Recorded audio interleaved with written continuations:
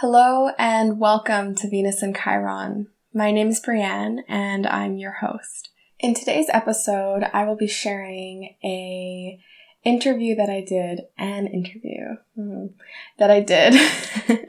with my friend and tarot reader, Mar. Mar has been working with tarot since they were 12 years old, so they have such a special and deep relationship with tarot. I think it's really cool to hear the ways that Mar has evolved alongside their relationship with the cards, and I think you're really going to enjoy some of the conversations that we get into in this episode. I was introduced to Mar over a year ago in a moon gathering, and we have been in touch ever since. I remember in these moon gatherings, I always so appreciated the vulnerability and the openness in which Mar would share about their experiences as they moved through the cycles of the moon. I also always loved watching the intuitive hits that Mar would get when other people were sharing about their experiences. Mar would often jump in with some sort of intuitive hit about what that might mean, and I always loved and still love hearing their insight and their perspectives on things. I think Mar is such a special and truly just such a sweet human on so many levels and super cool. And yeah, I'm really excited for you to hear this episode. So a little bit more about Mar. Mar responds to many names, identifying most with intuitive tarot interpreter and Reiki energy guide. Other titles include a poet, a lover, a seeker, a seer, a gender fluid creature, lifelong student, now a teacher. With the gift of clairvoyance through dreams, Source speaks to her. She enjoys hiking, running, anything in nature. Favorite fruit is papaya. And color most drawn to are hues of blue. I love that. So I really hope that you enjoy this episode. Mar's info will be in the show notes below if you want to connect. And yeah, let's get into it.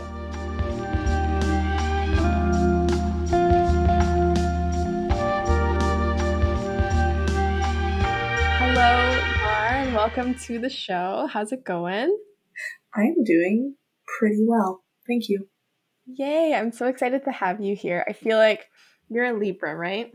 No, I'm a Virgo, but I have so much Libra. But you have so much Libra. I was going to say, I feel like every time, so me and Mar met doing like moon gatherings together. And every time I saw your chart, I feel like I saw a whole bunch of planets in Libra, and I have a whole bunch of planets in Libra. Yes. And I feel like we really resonate with that. But Virgo makes sense now that you say that. I have, my North Node is in Libra as well, so it's kind of the embodiment that I am meant to become. To come into. Yes. I love that. Yeah. I love and that. Love Libras, so yeah, that makes sense. I don't actually know many Libras, which is weird, because I know a lot of Scorpios. Scorpios are the one that I know the most of, but it's kind of weird what signs kind of come into your life. Totally. And at what points in your life? Yeah, that's very true too. Like, I had a lot of lessons to learn with Scorpio, and I feel like I got a lot of Scorpio energy, and then I like embodied that, and now, I mean, actually most of my long-term friends have like prominent Scorpio influences, so they're just gonna stick around, but no new Scorpios in my life lately. So today we're going to talk about tarot. How long have you been working with tarot? I am very excited to talk about tarot. And I'm also very excited to talk to you. I feel like it's been a long time. It has. It definitely has. And also honored and privileged to have you ask me to be on your podcast. Because it is so sweet. Yay. I'm so excited to have you here, and I think that this is going to be really fun. I'm excited to pick your brain and hear all the things that you have to say.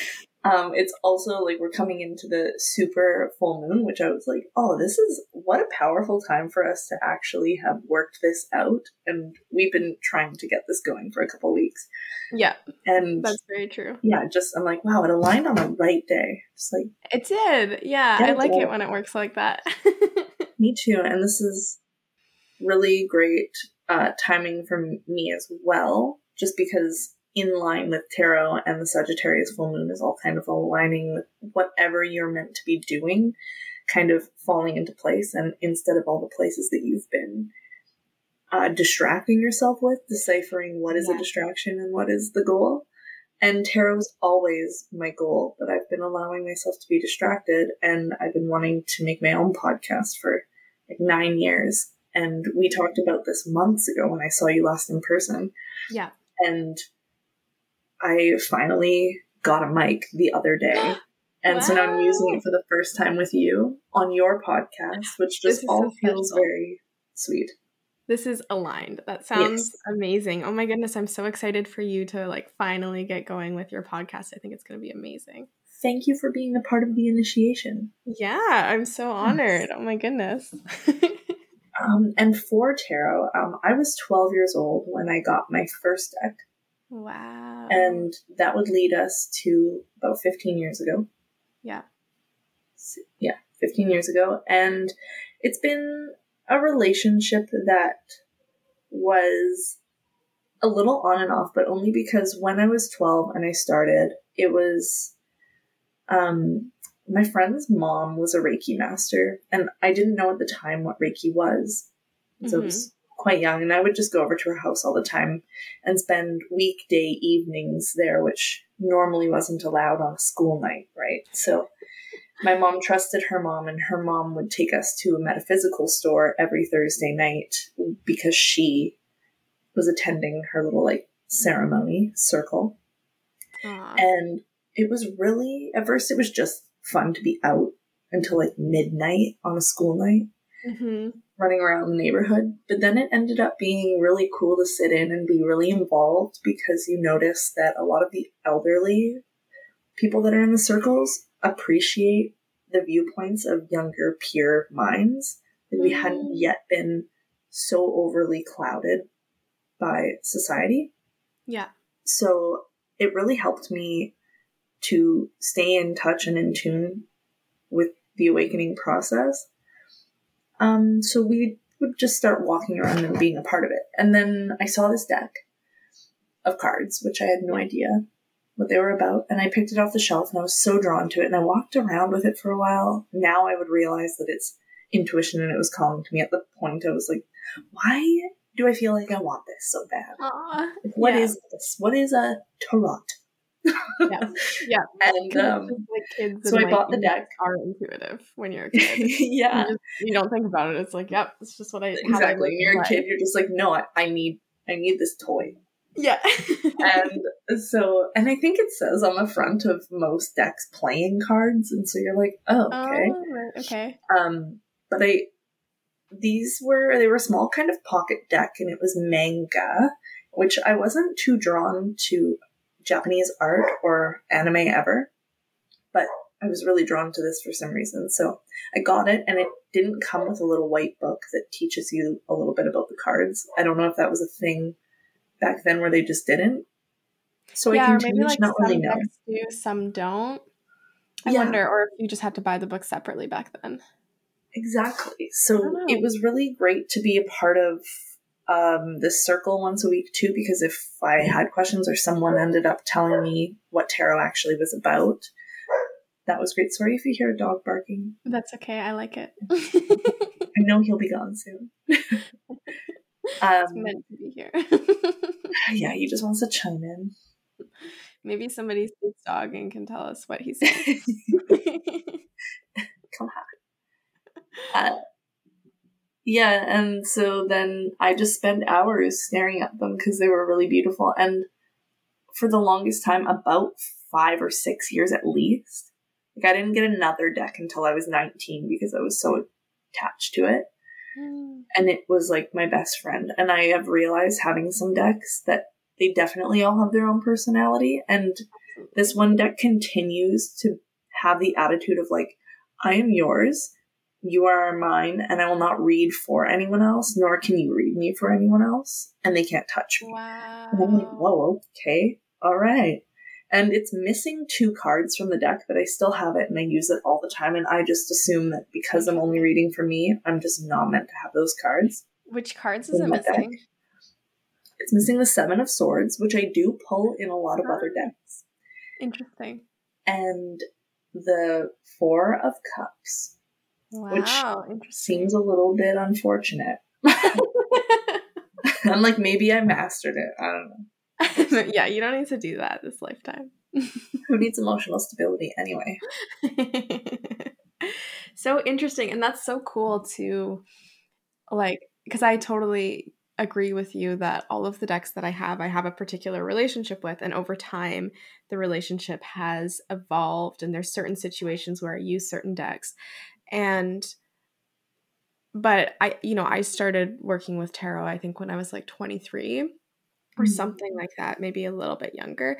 But I can't imagine, like, I just love to hear about what it's like to have had a deck from such a young age and for so long, and to kind of like grow up with it and maintain such a long relationship with it. Yeah, it's so sweet. And I mean, it comes into your life exactly when you're ready for it, like all of its potency. So yeah, the fact that you came into it and got yourself a deck is an incredible use of your intuition. I mean, yeah, I'm definitely not biased, though. There are so many divination tools, and I believe that everybody is looking into the tool that is their language that they can understand best. Absolutely. But it's just so beautiful for you to be able to see.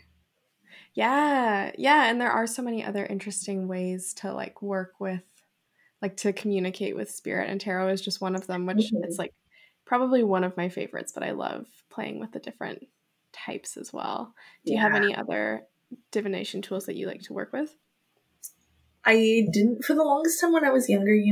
I would have some crystals and I would work with them through meditation. I've been meditating for a really long time. I don't have spiritual parents. They're not religious. They're not spiritual. They were nothing of the sort. So I would take myself to church when I was younger because I wanted to maybe be a part of it. And then I started listening to these hypnosises when I was like 16, and I would come home from school every day and put my headphones on and listen to my Walkman. And it would just be 30 minutes, and just that was my routine every day. And so when crystals started kind of coming to me, and I started realizing which ones were working with me as friends and protecting me, that was a really great divination tool, but definitely one where it is all energy for me that I feel.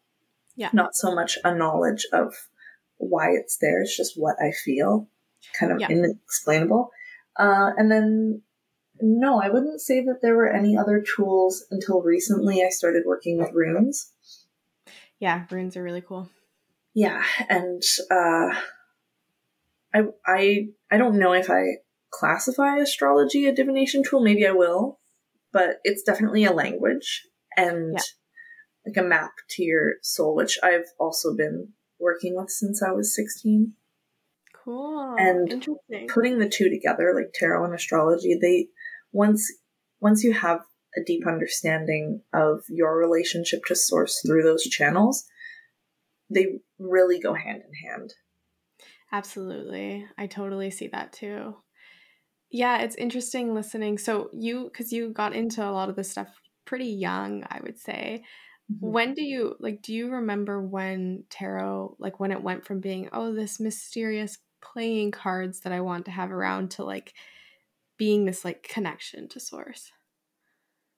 Yeah, I think I was probably 14 at the time.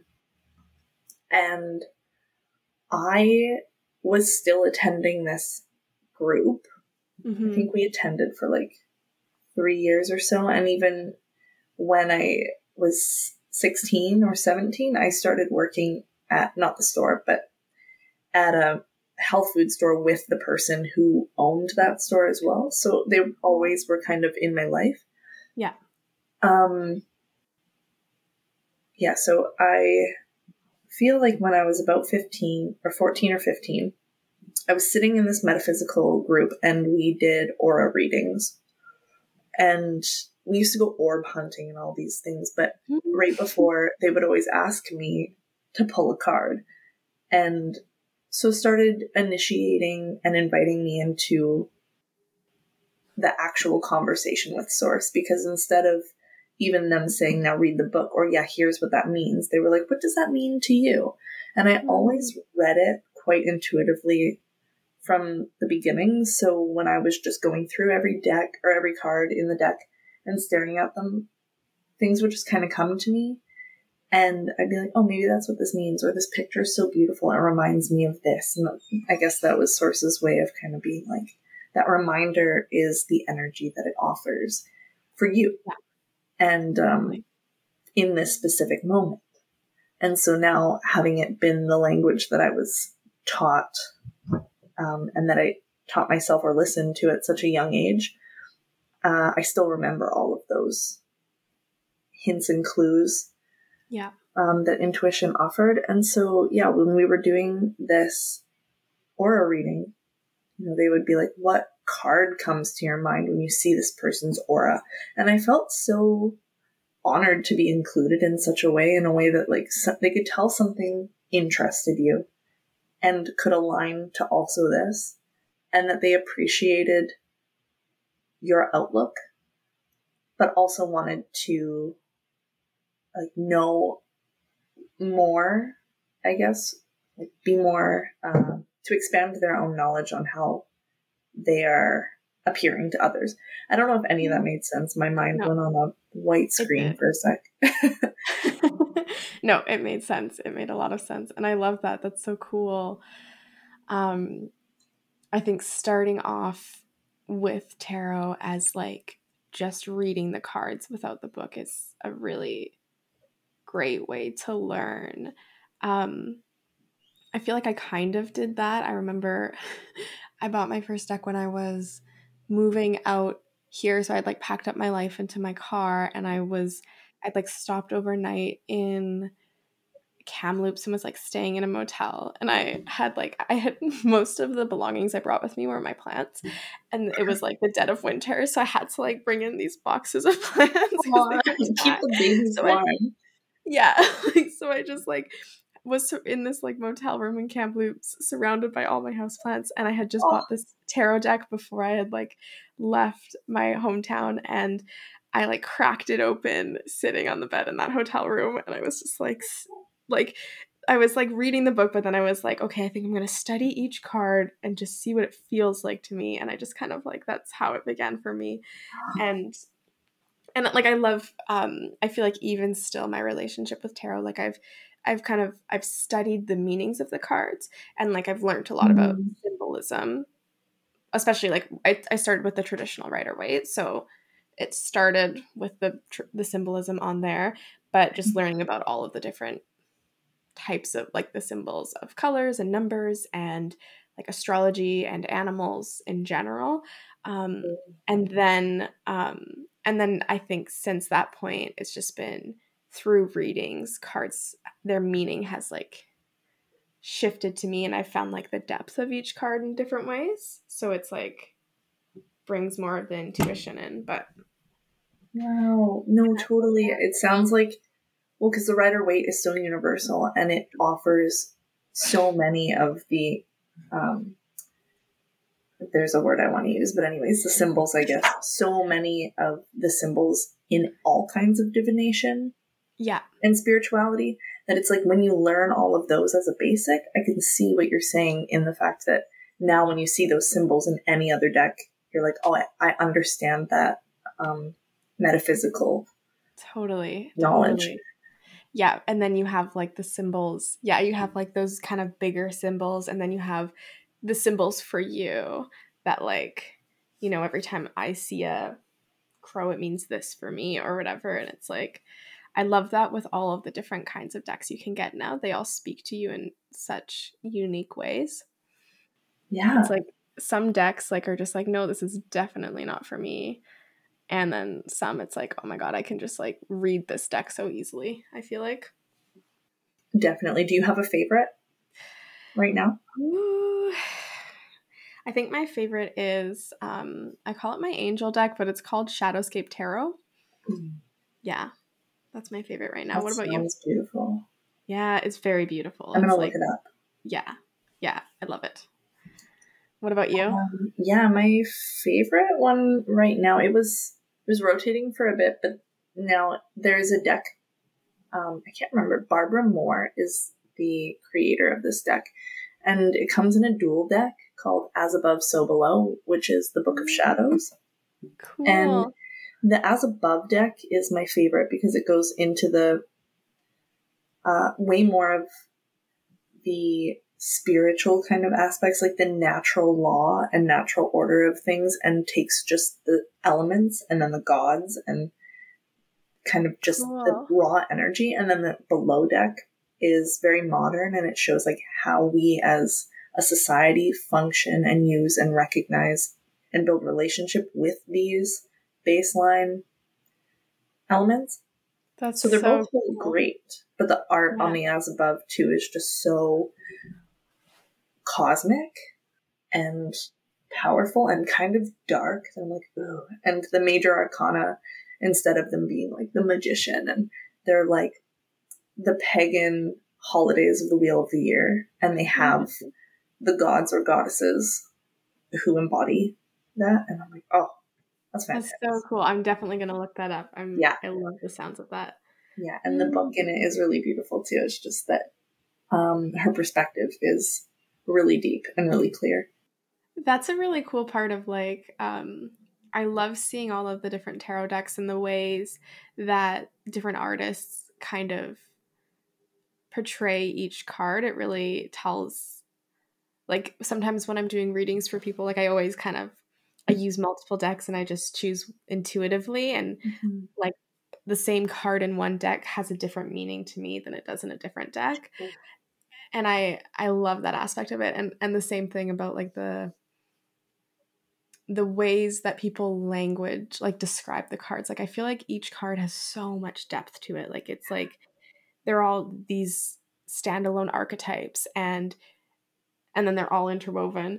But I just feel like you can go so much deeper into every card than I understood when I began with tarot. I thought it was like, oh yeah, it's just the textbook. You got to memorize the ways. And then I started working with the cards, like kind of, they started to come up in themes in my life, especially the major arcana. And I started to have like a lived experience of the cards. And I was like, wow, this is so deep. And to like see it when you're out and about and you're just like, whoa, this is so the card I just pulled. Yeah, exactly. Yeah, I wanted to ask you if you, if when you're working with tarot, if you tend to like notice themes in certain cards coming up and how you kind of work with that energy when that happens. And I was curious about, I guess, maybe your experience with reoccurring cards, and yeah, if you have any stories or any thoughts you want to share about that. Definitely. And I even find it throughout other decks. Like if you go to pull out another card from another deck or a sequence of cards, like I'll always get at least one of them. Or I gotta say, like probably the funniest two small stories are that when I first got my tarot deck, and this is really interesting because it's like the first. So I first got my deck, and for so many years, the first card that would be at the bottom or at the top, or as soon as I cut it, was the Fool. Aww. To the point where like I was going to get a tattoo that said the Fool on it. But then when tarot luckily like took off so that you're able to have that conversation with more people, the Fool card was like on all the hoodies and all these things. Like now in modern day, it's just like the Fool. I'm like, I'm kind of glad I didn't. Yeah, fair. But I love that. That was always really funny, and I resonate with the Fool for sure. At least I used to when I was really spontaneous and could fly by the seat of my pants. Yeah. Yeah, I mean, it sounds like you probably went through the whole journey of the Fool. At least with tarot, I mean, I'm still on it and cycles continue, but yeah, it's just like that was really interesting that the first card that would just come up for me all the time was like the first card of the deck. And for me, the Fool represents like untapped potential or, you know, like a new beginning. So it's just like, wow, this continues to be my greatest passion, and it's been 15 years. So clearly this is where my potential that I may not even recognize does lie. And how much credit can you give yourself for having this relationship with this tool? Yeah. Yeah, and then, that's so... no, go for it. No, you go. I was just going to talk about the other card. Go for it. And then okay. We'll just flip. Yeah. Maybe through the most recent journey I've had with the tarot, actually, or stint. This was maybe like 3 months ago. The only cards that would come from the deck, every deck, were the wands. And there was one day I pulled like the 2, the 4, the 7, and then later that night I pulled the 10, and then the next day it was like all of them again, but the 7 was the biggest one that just kept coming up. Just like, that's very interesting. So yeah, it was a good like month of wands, and I think it was Aries season actually. So fire. So and then like, hey, get into your fire. Totally. And then all the wands, and I think I had met an Aries, and we started becoming really, really close. And that's when Hari Dev and I also recognized that something was hitting in my Aries or whatever and activating Mars, or maybe Mars was activated by something. And Mars is the ruler of Aries. Right. And I go by Mar. Yeah.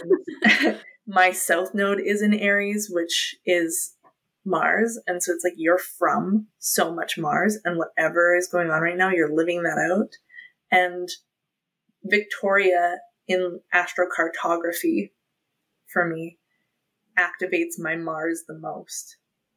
Interesting. So all of that was very weird to go through in Aries and then only have fire. And like, I have no other fire in my chart. So right. I'm like, where is this fire coming from? Yeah. Interesting. Very cool.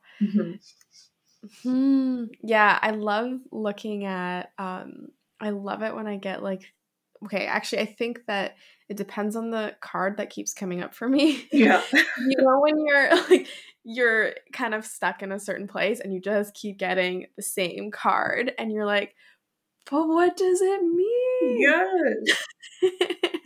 And it's like, I've found over time that it's about having patience with that, because usually when I'm getting the same card over and over, it's like, especially if it's like a major arcana for me. No, I think any card that I get, really, if I'm getting it again and again, it's like what I've realized about it is that I'm learning like the nitty-gritty of that energy. Like, I am in it. I'm going to be marinating in it. It's not something I'm going to understand until I've kind of been sitting in it for a while. And usually by the end, like after like 3 to 6 months, I'll start to really embody that energy and that card will stop showing up. And when it does, I understand it, but like on a whole new level. But it's, I don't know. It's interesting. I still have certain ones, like the Judgment card has been coming up for me a lot for like a year. And I have such a block to it right now. Like, I'm resistant. Every time I get it, I'm like, stop. Like, I don't get what you mean with this for me right now. You don't even want to like look at source and say, I get it. Because you're like, I don't. Show me a different. Give me a different. Like, break it down for me. Exactly. When you see major arcana versus minor arcana, what do you think of in the differences or the energies that they offer, at least for you in your practice? So for me, I think my experience has been with the major arcana, it feels okay. Like I'm trying to like I almost see, I have like a visual coming to mind to describe it. So we'll see if it makes sense. but I kind of feel like the major arcana for me feel a lot like the currents of the ocean, like the deep ocean currents, like these kind of like big themes and like cycles that I go through. Whereas like the minor arcana feels more like the waves, like where it's like when minor arcana cards come up for me, like there will be cards that will come up and they'll be themes and I'll kind of be with them for a while, but they always feel like more like I see them existing in my external environment a lot more. Like it's like the Two of Cups has been a theme for me for a while, and it's for me what it really feels like is I'm going through this big journey of learning about connection and how to connect to other people without, because my trauma response is to kind of like numb and dissociate. So I'm having this experience of connection and I'm seeing it externally in a lot of ways. Whereas when I get so I guess to go along with that, a major arcana card that's coming up for me a lot right now is the Justice card. And that feels to me, it's like so much more of an undercurrent. Like I can feel it in everything, but it doesn't necessarily manifest in the little interactions. It's just like it's like the base of a canvas. Like it paints the whole situation, but it's not the tiny details. At least that's how I've been feeling with it lately. I don't know if that made sense. Yeah. Oh, 100%. Yeah. So when you see multiples of like major arcanas coming up, is that a lot of the time more helpful for you, or do you find that it's more for you to go deeper and uncover? More of a challenge? I think it kind of depends on the major arcana. I think there's some that I'm like really comfortable with and then I feel just like really in my element with, and there's some that are lessons that I have a harder time learning, and so when they come up it's like, oh yeah, you're right. Like, oh that, like, and then there's some that, you know, there's a level of mystery with it for me at this point in my life. Right. You know, like I know some layers of it, but I know I'm being called to go deeper, and so I think it kind of depends. But yeah. Mm-hmm. What about you? What's your relationship with the oh, sorry. Oh, I was just gonna, what was I gonna ask? Oh, and the Judgment. Did you say Judgment or Justice? Judgment. I said Justice, but Judgment has been, Justice is like a newer theme. Judgment has been overarching for longer. Oh my gosh. So what do you feel about the Judgment card? I feel like because it's so long and you have resistance to it. Yeah. You have any like I really, what do I feel about the Judgment card? Yeah. Are you judging it? Am I judging it? Yeah. It's interesting. The Judgment card, I feel like for me, yeah, I'd love to hear your perspective on this. I'll tell you what I'm feeling about it, and I'm really curious to hear your thoughts on the Judgment card. Maybe I can learn something from you. Because right now, when I'm reading it for myself, I think the reason a block keeps coming up for me is something about the imagery of it. I think it's really triggering my Catholic Church days where I had like, there was like like God was this separate entity and this authority figure that I needed to answer to. And I feel like when I see the Judgment card in the imagery, it's like those kind of older blocks for some reason kind of come in, and I know I'm not viewing it in the right way, but I just can't seem to see underneath it. Even though like I know what it means and I know all of these things, but like in terms of intuitively reading it, it's like I get stuck. Right. Yeah. Wow. Yeah, and for that to come up for so long too, it's almost like bringing you the opportunity, from what I hear from you, bringing you the opportunity to make new meaning from your past. Ooh. Oh wow. Yeah, I love that. That's such a good call. Just like, especially when you look at it and you see your not so spiritual past, your religious past, which for anyone who's religious, it's definitely a spiritual practice as well, for sure. Yeah. But for your definition of spiritual, and that to be kind of triggered by it, but it's almost like to show you, because the Judgment card can definitely be a spiritual calling. Right. So it's like the fact that it's a spiritual calling, but it's reminding you of the reflection of your past, almost like maybe making new meaning of that religious structure that is a spiritual practice. Yeah. Oh my God, I love that. Wow, you've just like I'm glad this is recorded because this is actually bringing like as you're speaking, I'm having so many like hits of like, oh my, like I'm just seeing all of these themes of some things that have been coming up for me this year, and I'm like, yep. That's Yes. And you've always been just so good at, you're being told something from someone, and through conversation especially, you're just like downloading all of these source messages. And even when we'd be in circle and be like, something for me just came up. Something just came up. And I'm like, oh, she's getting hit. I love it. Just so open all the time. Yeah. Just please tell me what this card means. Oh my goodness. Well, maybe source just told you. You just needed to have a conversation. Wow. I feel good about that. I'm excited I'm going to meditate on everything you just said later because I feel like that makes a lot of sense. And I'm now understanding how I can deepen, like, it feels like that. Yeah. I feel like if I can sink into that a bit more, I can see the ways that I can like shift with that energy, and I'll start to like the judgment card. Wow. How exciting. I'll send you. So this podcast just kind of came up in my head, and it's a podcast that I listen to a lot based on the esoteric rules, but they break down Genesis, and they take the Bible and they break it down in a really spiritual way. And I'll send it to you just because it does offer maybe a different reflection on the past that you've had. Yeah, I really like that. I think that would be really cool to listen to. Cool. Yeah. And because it's so, like, I've done so much work with my journey with religion and into spirituality. And I have, when I was younger, I had to really leave God. And then I came like over the years, I was able to like come back around to God with kind of this new expanded definition.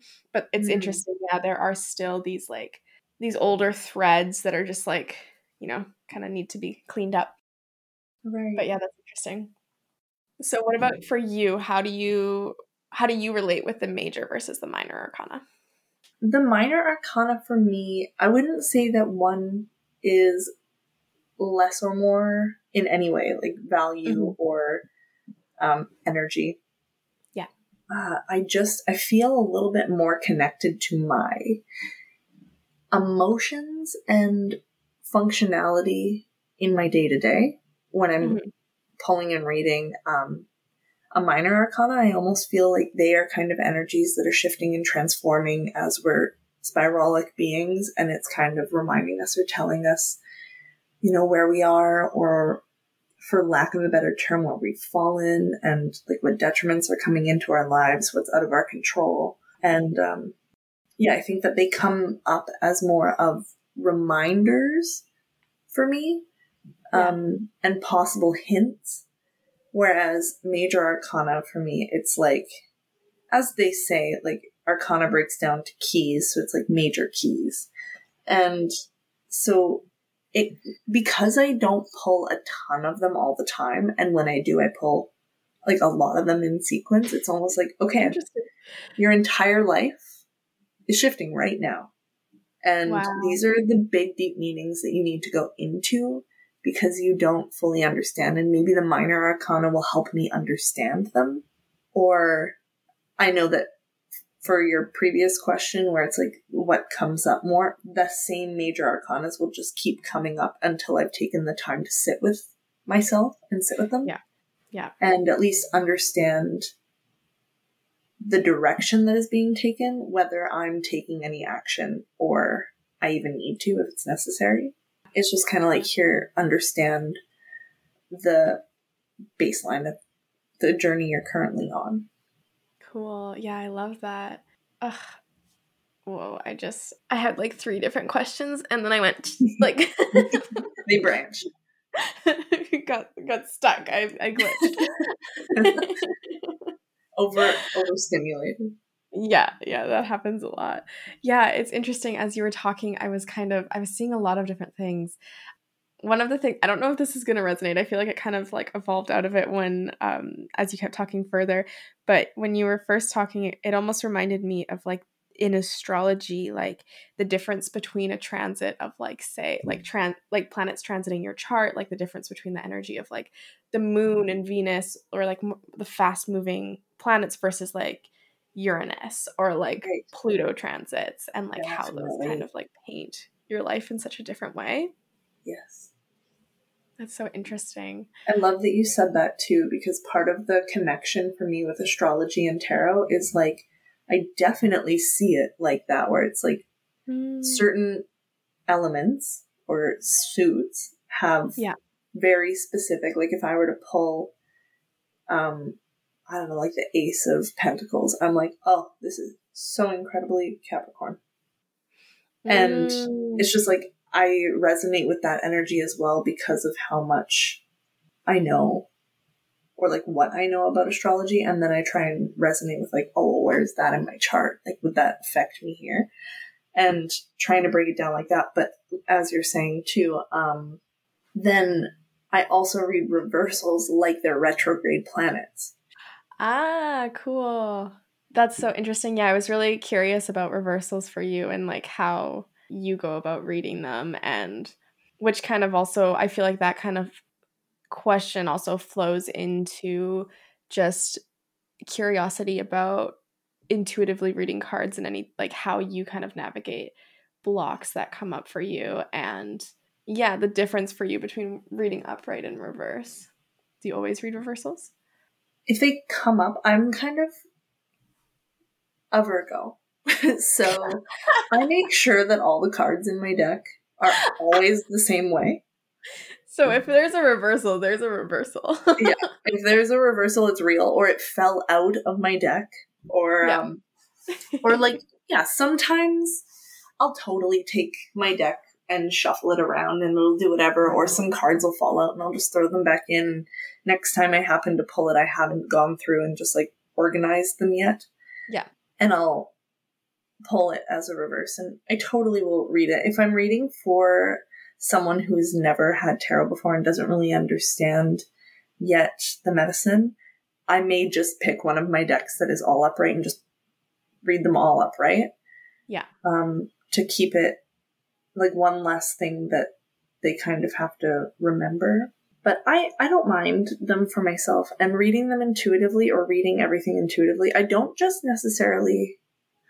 Okay, I went on 3 different ways also.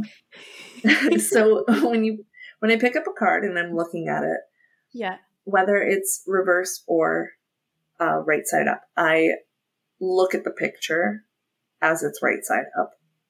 Mm-hmm. And then I'll take in all of the intuitive meaning that the card is giving me.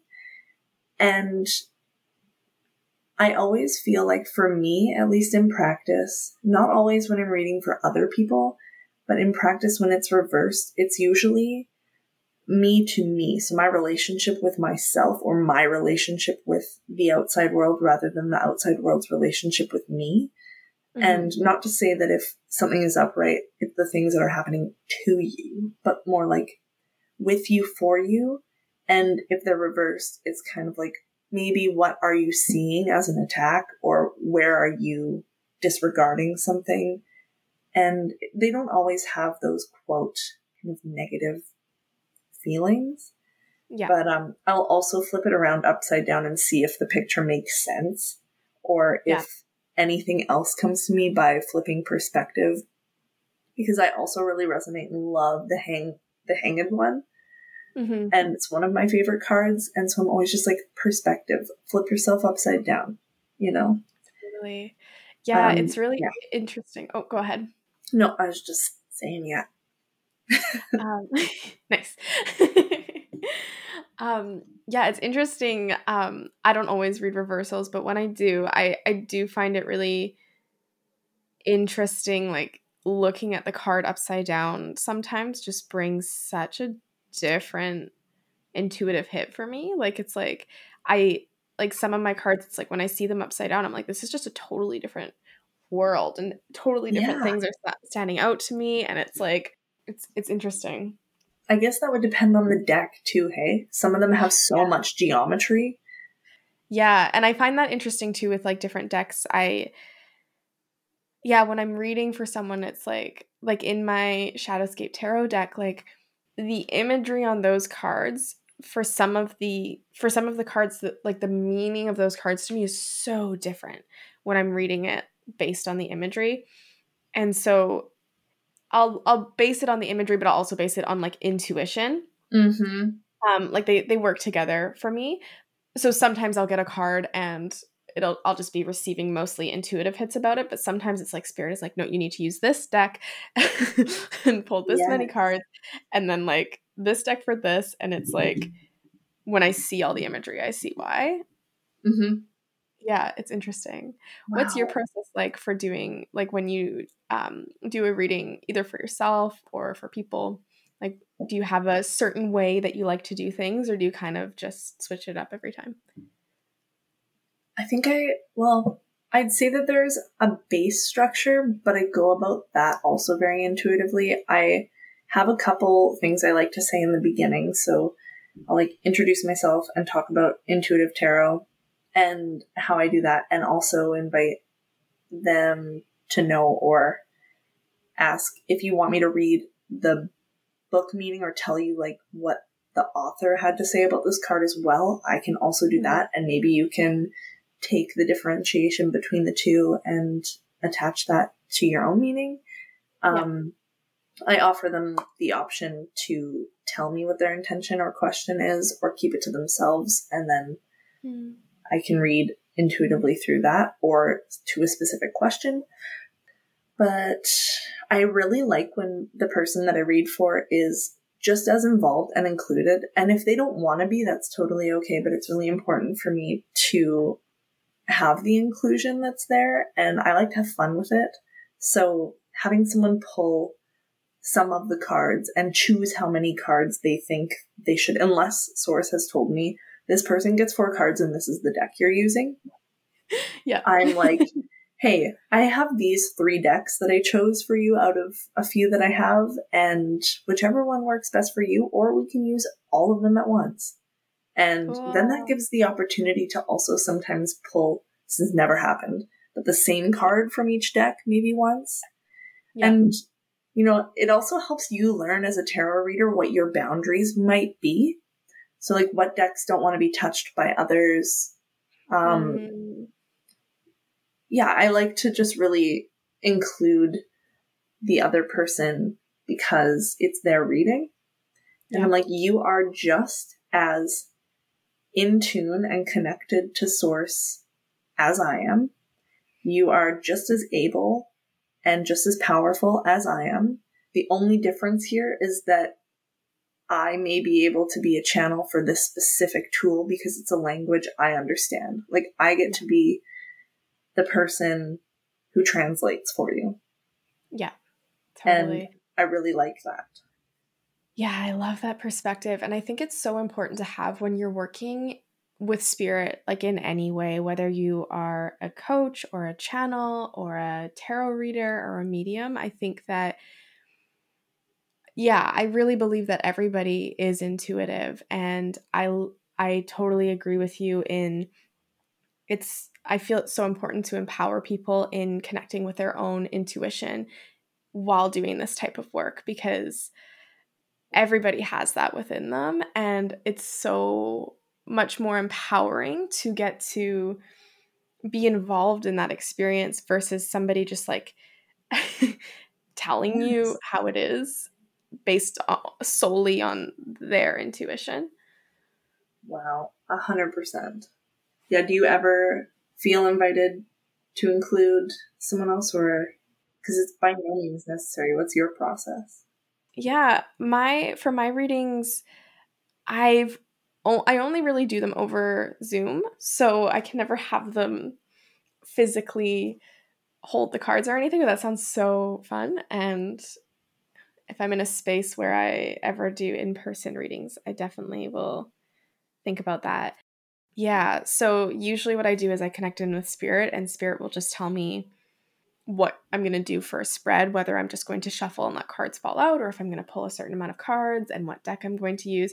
And then usually I speak about the cards and the energies, but as I am, I'm always like channeling. Usually these people, like people's guides will show up, and so I'll just be like talking to them and kind of being a relay. And I feel like I really just try to, and usually I don't even have to try to do this because this is just what people's guides generally communicate, is all of the things that they're communicating is about empowering them to step into their own intuitive gifts, and their guides are always just pointing out the ways that they're intuitive. Yes. And the knowings that they've already had. Like guides will often be just like they'll just tell me that the ways that this person has already received the answer to this, and that they can, usually people, it's just about trusting themselves, honestly.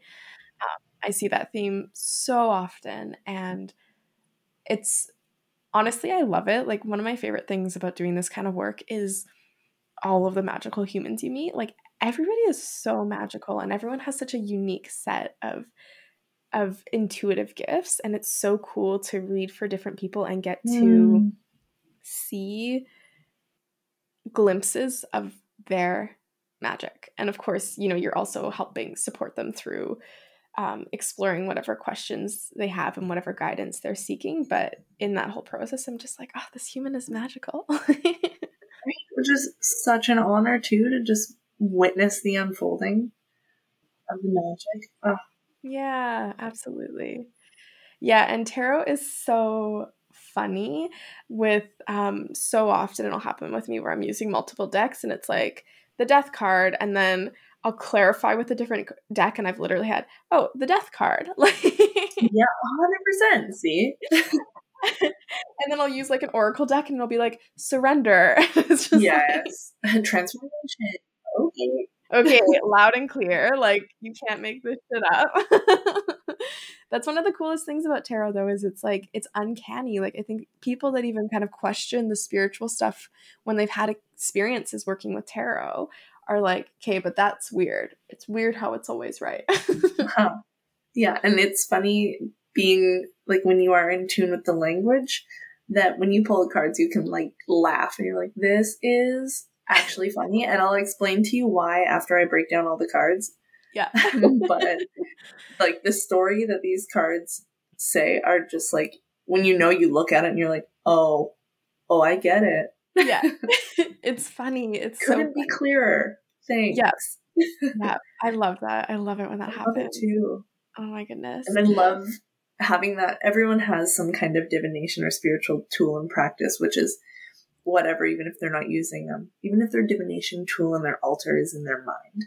It's like, you probably have a laughable experience and conversation all of the time. Like, Source is really funny. Source is funny because humor is like such a light frequency. Like, it breaks up the heaviness.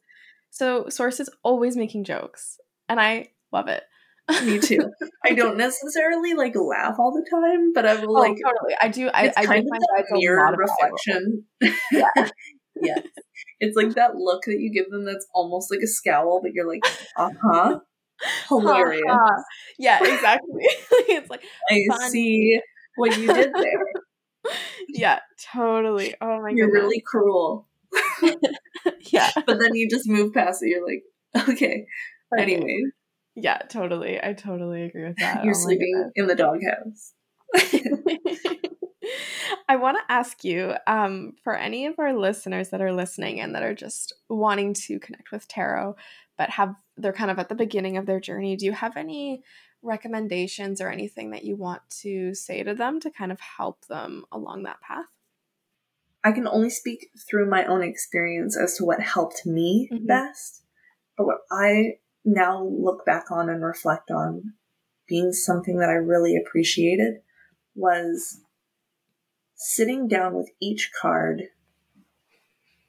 I go even like suit by suit, like understand the suit and then go through 1 to 10 and then the trump cards as well. Yeah.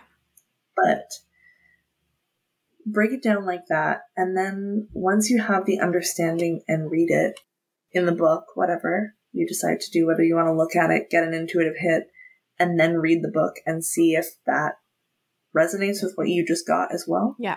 Might help you learn. I don't know how everybody learns. Podcasts are also fantastic. There are quite a few tarot podcasts that offer the sequence. Yeah. Usually starting with major arcana and going on. Do you have a favorite? Especially minus the one that you're going to create? Yeah, I can't be biased. Yeah, it's actually called Between the Worlds. And the podcast hosts are Amanda Yates Garcia, and Carolyn Pennypacker Riggs is the person who produces it. It's fantastic. I think it's like started 2 or 3 years ago, but if you go all the way down, they start at the Fool and then they break down all of the suits. And she is a hereditary witch, so she was born into a family with a witch, and she has a book. Cool. And she's known as the Oracle of LA. So she's pretty well known. Yeah. And I really appreciate her perspectives, and she's funny. So cool. Yeah, you'll get a lot of knowledge from her if you're more someone who tends to learn through listening rather than reading as well. Yeah. And then another thing is conversations. Like, if you have no one to have a conversation with about tarot, or at least like, can I tell you what I learned about this card today? Yeah. Sit down with yourself in front of the mirror and just break down the card.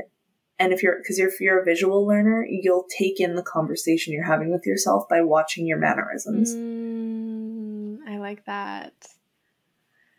Yeah, and it's helpful to hold the card up too. So while you're talking, just keep glimpsing at it, and just when you pull it later on, you'll be like, oh yeah, I said all those things about it. Yeah. But with each reading, they might offer you a little bit of a different medicine. Yeah, that's so true. And it's funny. I'm like, as you were speaking, I was like picturing myself holding the judgment card and talking about it. And I was just like, the visual of me and my body language, I was like, that would have been funny. Yeah. So how I feel about this card is that I hate it. And that it keeps coming up for me, and I don't know why. I don't want to know why at this point. It's just stupid. And I think that this is one of those instances, sources being cruel. Yeah. And I don't get the joke. It's not funny. Cut it out. Yeah. Oh my goodness. That actually, I know we should probably wrap up soon, but I want to ask you another question about cards that kind of have like quote unquote more like difficult meanings, like the 7 of Swords. I feel like sometimes can be a tricky one. The 5 of Swords, or even like, you know, the Death card. Things like that. Like, have you had any, like, what's your relationship like with those cards? Has it always been pretty easy for you to read those ones, especially when they come up for yourself? Or has there been like a bit of a learning curve for that?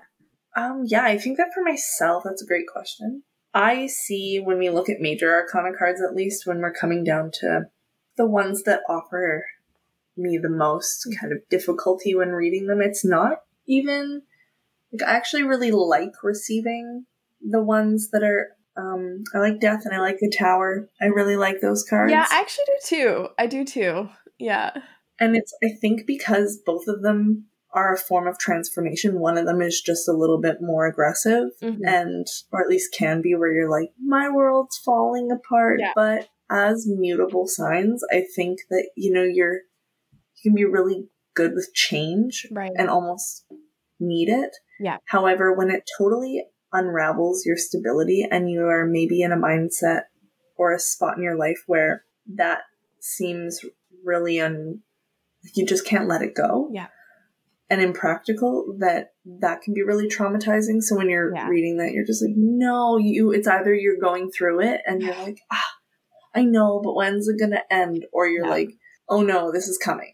And, you know, you don't want to install that fear inside of yourself either, and just what I try to do when I pick up cards like that is like, okay, what in my life is transforming right now? Like, nothing feels unstable, so that's good. Yeah. But what is changing? And that's nice when you think about those cards. I also have a little bit of a weird thing with the Judgment card. Like the Justice card is great because it's the card of Libra as well, so it's just like, oh, nice balance. Yeah. Or reminding you, like, you need to recenter yourself. Yeah.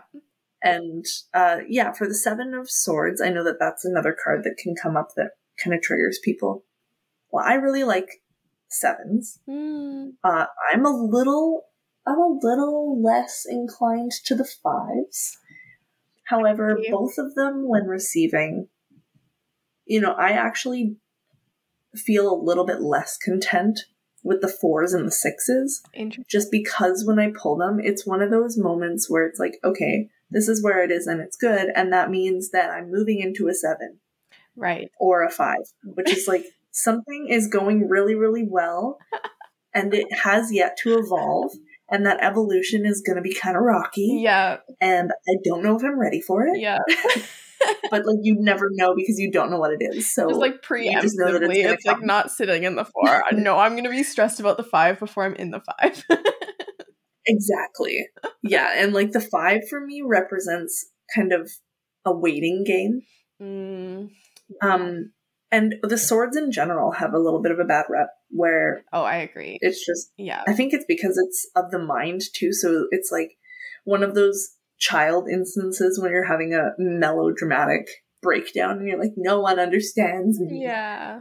And so that's kind of what I see with the swords. Is it's just like, oh, it's all inside of you and inside your mind and no one else can see it. Yeah, it's so tricky like that. So try not to get frustrated with, like, the impatience of conversation with other people, or just try not to be impatient with other people, because this is an opportunity for you to see yourself within the mirror of others and really just rethink all of the things that you're going through. And that's how I feel the swords. Either that or like you're attacking yourself. Yeah. And, like the word enemies comes into my mind. So like demons, enemies, whatever is really affecting you and you're holding on to that no longer serves you. Like, where and why are you allowing these things to penetrate you? Yeah. So deeply. Like, you're wounding yourself. It's wounding you, but is it its fault? Right. Yeah. And so that's kind of how I see the swords. I like the use of the word enemy there too, because I think it's interesting. Like when I think about my trigger points with, like, I love, I first of all, I've just like loved everything you said. I feel like I 100% agree with you. And like going back to like what you were saying about how, like sometimes these cards can be, like you might know that you're in a tower moment and it needs to collapse, but it's like you're resistant to it or you're afraid of it or you don't want to see that part of yourself. But it's interesting, like when I think about the cards that I have the biggest blocks to, it's like, oh, I have the biggest blocks to these cards because of what they trigger in me about like parts of myself that I'm not fully accepting, like parts of myself that I'm like seeing as an enemy. Yeah. When I think about my conditioning and the main things that were defined as me being bad, whenever I see that in a card and if it comes up for me, it's like, oh no, I must be bad. And I like the idea of like taking that and realizing, oh, who am I making the enemy? Why am I making myself the enemy? What if this was just a process of my mind and I could be like gentle and loving with myself around it and slowly unravel it if I felt like it needed to change? Yes. Yeah, that was a really good reflection. Exactly. Yeah, it's so much easier though than when you're just in it. It's like I know. Sometimes I'll get like, I'll be shuffling and I'll get like, I don't think it was this order, but I know like just like a spread once where it was like, I can't remember what the card was, but I clarified it. And what it clarified with was the 5 of swords and the 7 of swords. And I just looked at it and I put my cards away. And I was like, no, not today. Sometimes that's your process, is you just have to like put it down. Yeah. No. I don't want to look at that. I get it, but I can't right now. Yeah. And that's one of those source moments where you're just looking at it, you're like, yeah, okay, I get it. Yeah. And then you're kind of mad about it. Yeah, you're mad about it. And it's like, okay, noted, got it. Yeah. I also wanted to reflect back onto a question that you had asked about. I guess it kind of it ties into like how tarot helps me evolve, but also what the blocks may have been in the journey. Yeah. Because right now I feel that they kind of go hand in hand in the sense that like your evolution does come from a block sometimes. Yeah, it can. And the blocks definitely start with my parents, like not having not even spiritual parents, but really supportive parents in the aspect of spirituality.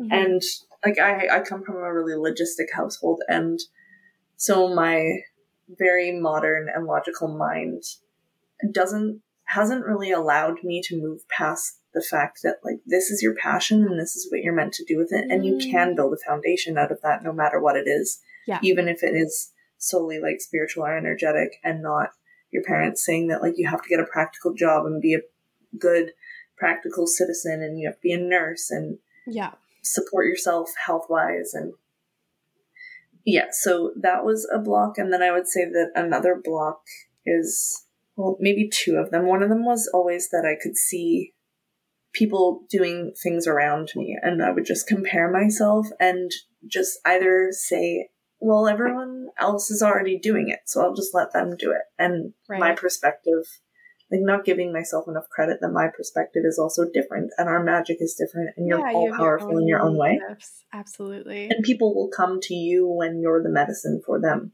Yeah. But also just being like, oh, that's not important right now, and that's just a leisure activity.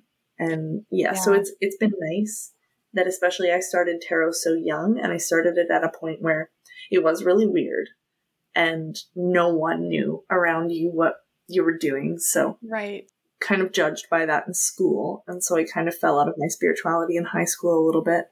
But it has always been one of those things in all of my relationships where I have in the past blamed the relationship on taking me away from my spiritual practice, whereas I knew that I was actually just allowing it to, because I was putting so much of my energy into other things, and still external things, but it's not the relationship that I needed to tune into. And then the third one would probably be, I was diagnosed with ADHD and autism, so I never really let them define me, but they made sense. And I also never took anything for it. And I've always written poetry and been really chatty.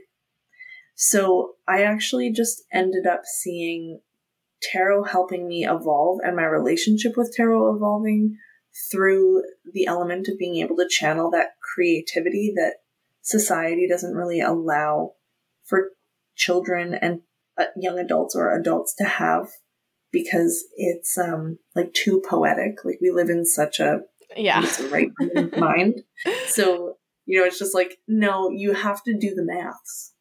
And the logical mind in me too is like, there's math in tarot. You can absolutely do a lot of math. You can do it if you want to. Exactly. And the elements break down too. Like the more you know about which cards are hot and dry and which cards are like moist and cold, and you're like, that's a whole different language of math. There's physics. Yeah, that's the really cool thing about tarot, is the like layers to it. It's just layers and layers and layers of information in a single card. And I love what you're saying about like all of these blocks that we have. It sounds like tarot has been a lovely friend for you along that path, and along some of the maybe more, just correct me obviously if I'm reading it wrong, but like kind of an ally for you in like times when you were misunderstood, but then also like a guide that helps you to evolve into your most authentic self. Totally. Oh, thanks for saying that. Yeah. It definitely feels that way, like they're a friend, and when I'm having a melodramatic moment and don't think anyone understands me, I just go into my tarot box and I'm like, well, essentially I understand me, so I just need to see what it is I'm meant to understand, because these like diagnosis brain doesn't really let me stay on track. My mind is never on track, so I think that that's also a really beautiful way to read tarot, because I can't read really, like my mind can't just sit there and read something for a long time, but if I'm channeling something and looking at a picture, I'm like, yeah, I get it. I'm having a conversation.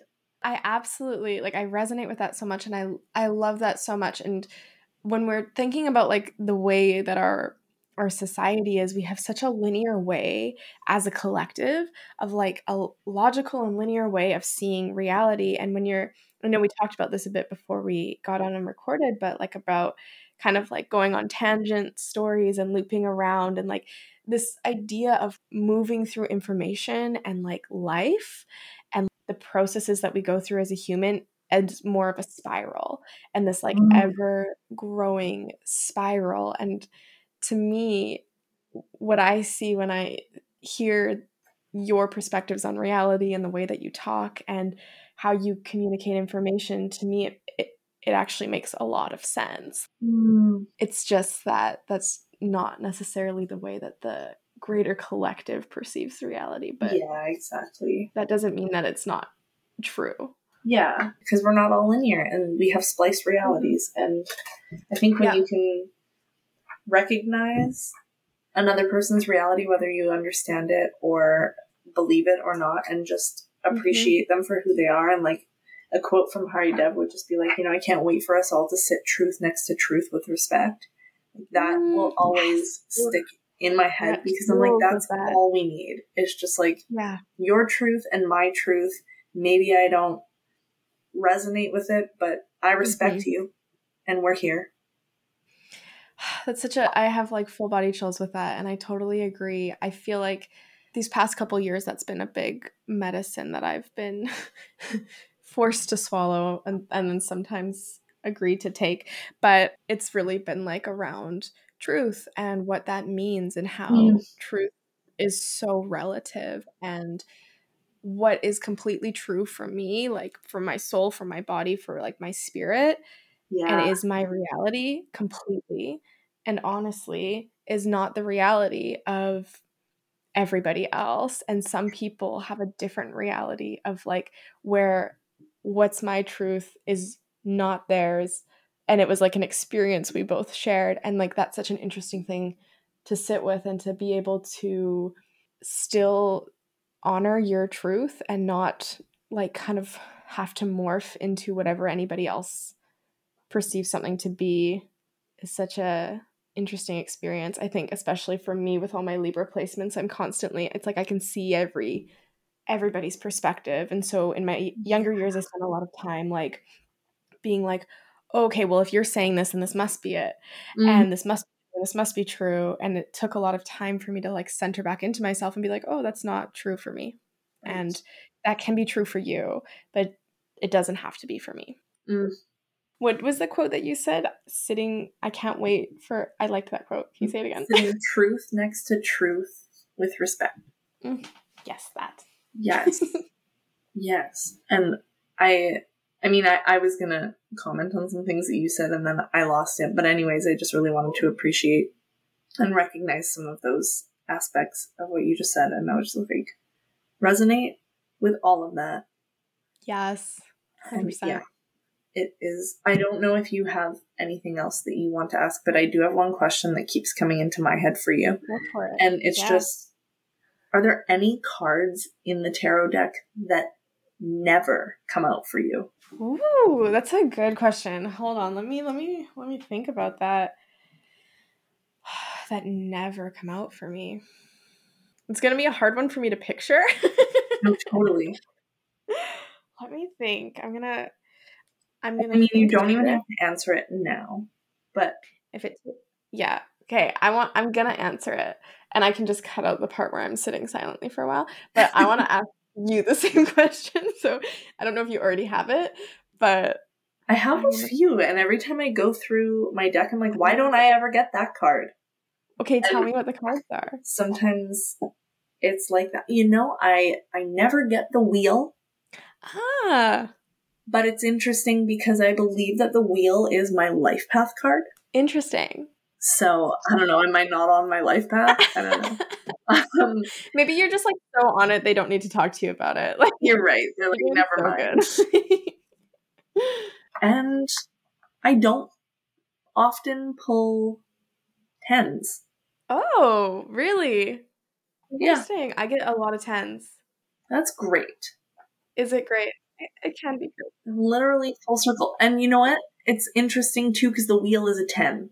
What the heck? Oh, that's so interesting. Yeah. Oh, that's really interesting too because I didn't realize the wheel was a 10, and You know about do you know about my relationship with Yarrow? Yes. Yeah. So when I first started working with Yarrow, I was doing a plant quest with Yarrow I worked with Yarrow for like 8 months. And at the beginning of my journey with Yarrow, I pulled 3 cards to like get some insight into the medicine that Yarrow was here to offer me. And the 3 cards I pulled, if I'm remembering correctly, were the wheel, the 10 of Pentacles, and I think the 10 of Cups. So they were 3 Whoa. 10s. So that's interesting. That is so I didn't realize interesting. 3 10s. Huh. Oh, it's your medicine. Interesting. Okay, I'm looking at all of the major arcana cards here, and I get them all, but I would say the world card I get the least. Yeah, interesting. So I don't know why. Guess I can't have it all. I guess. Although, like the wheels got some. They all have hard medicine too, but they do. I'm always like, ooh, sometimes you pull it and you're like, yeah, let's spin it again. Let's take a chance. And, do it. Sometimes you get it and you're like, no, I wanted to win the $1 million. But I don't get to. Oh my goodness. Okay, I'm looking at pictures on my phone to like trigger my brain. Okay, I don't usually I feel like I don't get the 2 of Wands very much. Mm-hmm. I didn't, yeah. Or the Ace of Wands, actually. These pictures are so different than my pictures, so I don't like them. Yeah, I think those are the ones that are the most. I feel like I've had like a relationship with a lot of these cards. Like I'm like, oh yeah, that chapter. Oh yeah, that chapter. Oh yeah, that chapter. Yeah, and they always come at different times. Yeah, but the world card, that's the one I think that's standing out to me the most. Yes. Do you have a card that you... Okay. Ooh, okay, question. Yeah. Do you have a favorite card right now? Oh, that's a really good question. I'd say that my favorite card would usually be the Hermit card. Yeah. And I don't know if that has something to do with it being a Virgo card. And right. I do have a tattoo of the Hermit. Yeah, I really like that one because I value so much going inside, and tarot is my way of like turning to my path. But my favorite card. Okay, well, in the deck that I am thinking of right now, my favorite card specifically is probably the same deck I was talking about before, the As Above, So Below, but it's the Below deck. Yeah. And it's the Devil. Because the Devil, I resonate with it so much, unfortunately. But it's like so much to do with old patterns and things that no longer serve you, and addictions, and what maybe in your life you need to address and change. And every time it comes up, I'm like, I get it, because I've always had such an addiction to food. Like, I get up in the middle of the night at 2 a.m. and I eat a meal. Like, my body, whenever I need comfort of any kind, it's just like snacks. Yeah. And the picture of it is literally an ice cream sundae with like a ton of other like brownies and stuff all around it. And it's just like, wow. It's just begging you to go to the kitchen when you see it. They're trying to teach you something, but you're just like, well, I'm going to go. Yeah. It resonates to me most because that chained relationship that I have, that I'm capable of removing myself from, however yet so attached to, is food. Yeah. Whereas like a lot of other people might find the Devil card in relation to like another person, or maybe a substance like drugs, maybe even shopping, that like they might find that that's their Devil card because it resonates with you most. Totally. Oh, I totally. So I also really like the pictures. So yeah, and I know that we already said on the podcast what that deck was and is, but I will send it to you over Instagram as well. So. Yes, and I'll put it in the show notes too for anybody that's listening. I'll put all the decks we talked about in the show notes. Yeah, that's interesting. Yeah, the Devil card, I definitely relate with it on the food front as well. I had a time in my life where the Devil card was the theme for me, and yeah, that was annoying. I got it every Yes. time it came up, but it was like, oh, it was related to a couple different things, but it was just like when I moved out of that phase and the devil stopped coming up, it felt so nice. Like, obviously it wasn't like I felt that shift in my life, but it was also cool to see that shift in my cards. And yeah, and I'm sure it'll come back around because obviously we're never really done working with these energies. Mhm. Come back around and we have different lessons, but I know the devil chapter. I Yes. think I wrote a poem about the devil when I was in my devil Of course card you phase. did. I love it. Oh, that's so cool. Yeah. What was the card you said before the devil? Oh, the hermit. Yeah. Yeah. Uh-huh. Yeah. So the hermit's like your So ride or that's die. major arcana too. Yeah. David. Yay, that's so cool. Okay. I also want to ask you if I know you're in the process of a move and a lot of things are transitioning, but do you have if people wanted to connect with you, is there any places they can do that? If they wanted to do a reading with you, is that something you're available for right now? And do you have the name of your podcast? And if not, I'll put it in the show notes for whenever you do. But yeah, anything you want to share about yourself and your magic? I will, no matter where I am, only be bringing my laptop, my mic. This is my journey, and my cards. So yeah, I'm totally available. And right now my transition for the move will be my parents' house for a little bit. So that's awesome. And it would give me the most pleasure to be spending that time doing something that I love. So my Instagram is a good place to start, which is Intent Channel I guess it would just be at. At Intent Channel. Yep. So Intent Channel. Awesome. And then my email is intentchannel0@gmail.com. And I'm always on there as well.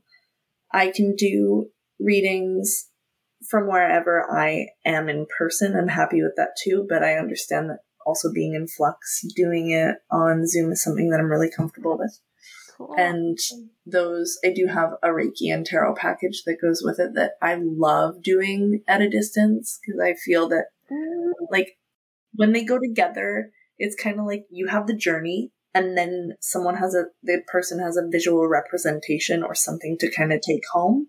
But also that I love the way it feels when you're doing energy work like Reiki at a distance because it's almost like you can feel the length of the energy waves from so far away where you're able to like ride it with potency. Mm-hmm. Yeah. And I love that. I mean, there's something really special about being able to put your hands on somebody's body and have physical healing, but yeah, that comes down to like kind of a comfort level for these people too. It's like, do you crave being touched? Like, is that something that you need to calm your nervous system? Totally. Oh my gosh. And I want to be like cognizant of your time, but the like I don't do Reiki, but I do energy healing, and doing combining tarot and energy healing is like so potent because it's like when you're working with a person's energy, they're like what you said, they're seeing the visuals, they are feeling the experience, and then they have these cards that completely match the experience that they just had. It's like wild. It's a cool way to heal your stuff. Fully agree. So cool. Yay. Yeah, when you're combining energy work of any kind with any other kind, it's so special. It's like having a sound bath and a massage at the same time. It's like, wow, feed me. So true. Oh my gosh, my friend Ariana, she lives in Victoria. She's been on the podcast. She is a massage therapist, and she also just heals people with sound. And she's given me a massage while just intuitively singing. Oh my gosh. It's insane. Like you just magic. You have such an emotional, physical, spiritual experience. It's magic. I love taking any of these healing arts and figuring out how to put them together. It just creates this whole new experience with this a whole new layer of Magic. Ah, so cool. Yay. I'm going to put all of your info in the show notes as well. Yay. Yeah, is there anything else that you want to share or say? No, I'm not sure on the name yet because I have a ton of names, and I think it's important for me also with so much Libra placement to have some kind of feedback from other people. So I've been, whenever I remember my journal, reading them out to some people. And I'm like, I don't know, do I want it to be, I always have such a Libra thing with myself where it's like, okay, do I want to be funny about it? Or do I want to be like really serious? Yeah. And then you're like, well, what's really me? I'm like, both. Yeah. And the interesting thing about a name, like when you kind of like create that name, like I know with Venus and Chiron, like it was hard for me to choose what I was going to name this. And when I chose Venus and Chiron, it made a lot of sense for me because of everything. But Venus and Chiron has an essence of her own. And when I make changes with, like, there's shifts and things that I do within my company, and I make them in relationship with Venus and Chiron. Like, I will talk to Venus and Chiron as if she is a separate entity, because she is.